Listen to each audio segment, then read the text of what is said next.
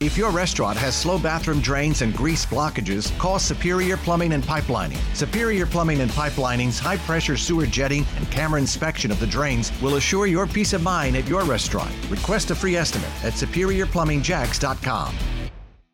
Hey y'all, it's First Alert meteorologist Garrett Bedenbaugh. Today is a 7 on the WOKV Weather Meter. I'm tracking mostly cloudy skies with onshore winds continuing, still breezy at the coast.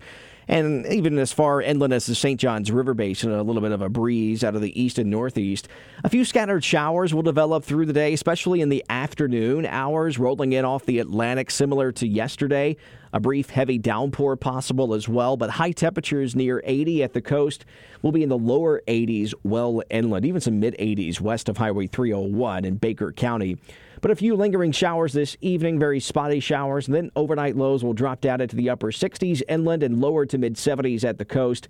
Wednesday, we see some more partly cloudy skies with widely scattered showers, especially in the afternoons. Highs still in the low 80s, near 80 at the coast. Thursday, still another partly cloudy day with some widely scattered showers, highs in the low 80s. And Friday, as we get ready to end the work week, we'll still be tracking some widely scattered showers with partly cloudy skies and highs in the mid-80s.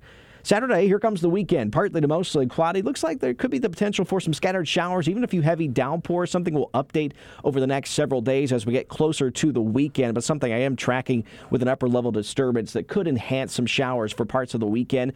So I'll update that through the rest of the week. And also, Chief Meteorologist Mike Burrish will be on Thursday as well. But highs reach the low 80s for Saturday.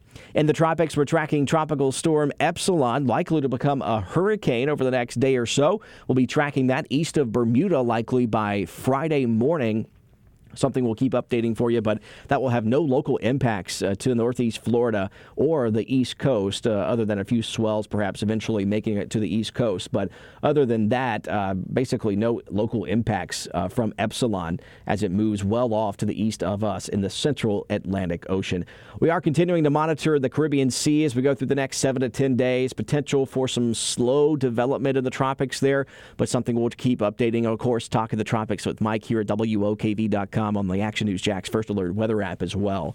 So I hope you have a great rest of your day. I'm First Alert meteorologist Garrett Bedenbaugh. I'll see you at 4 and 5 p.m. on CBS 47 at Fox 30 Action News Jax.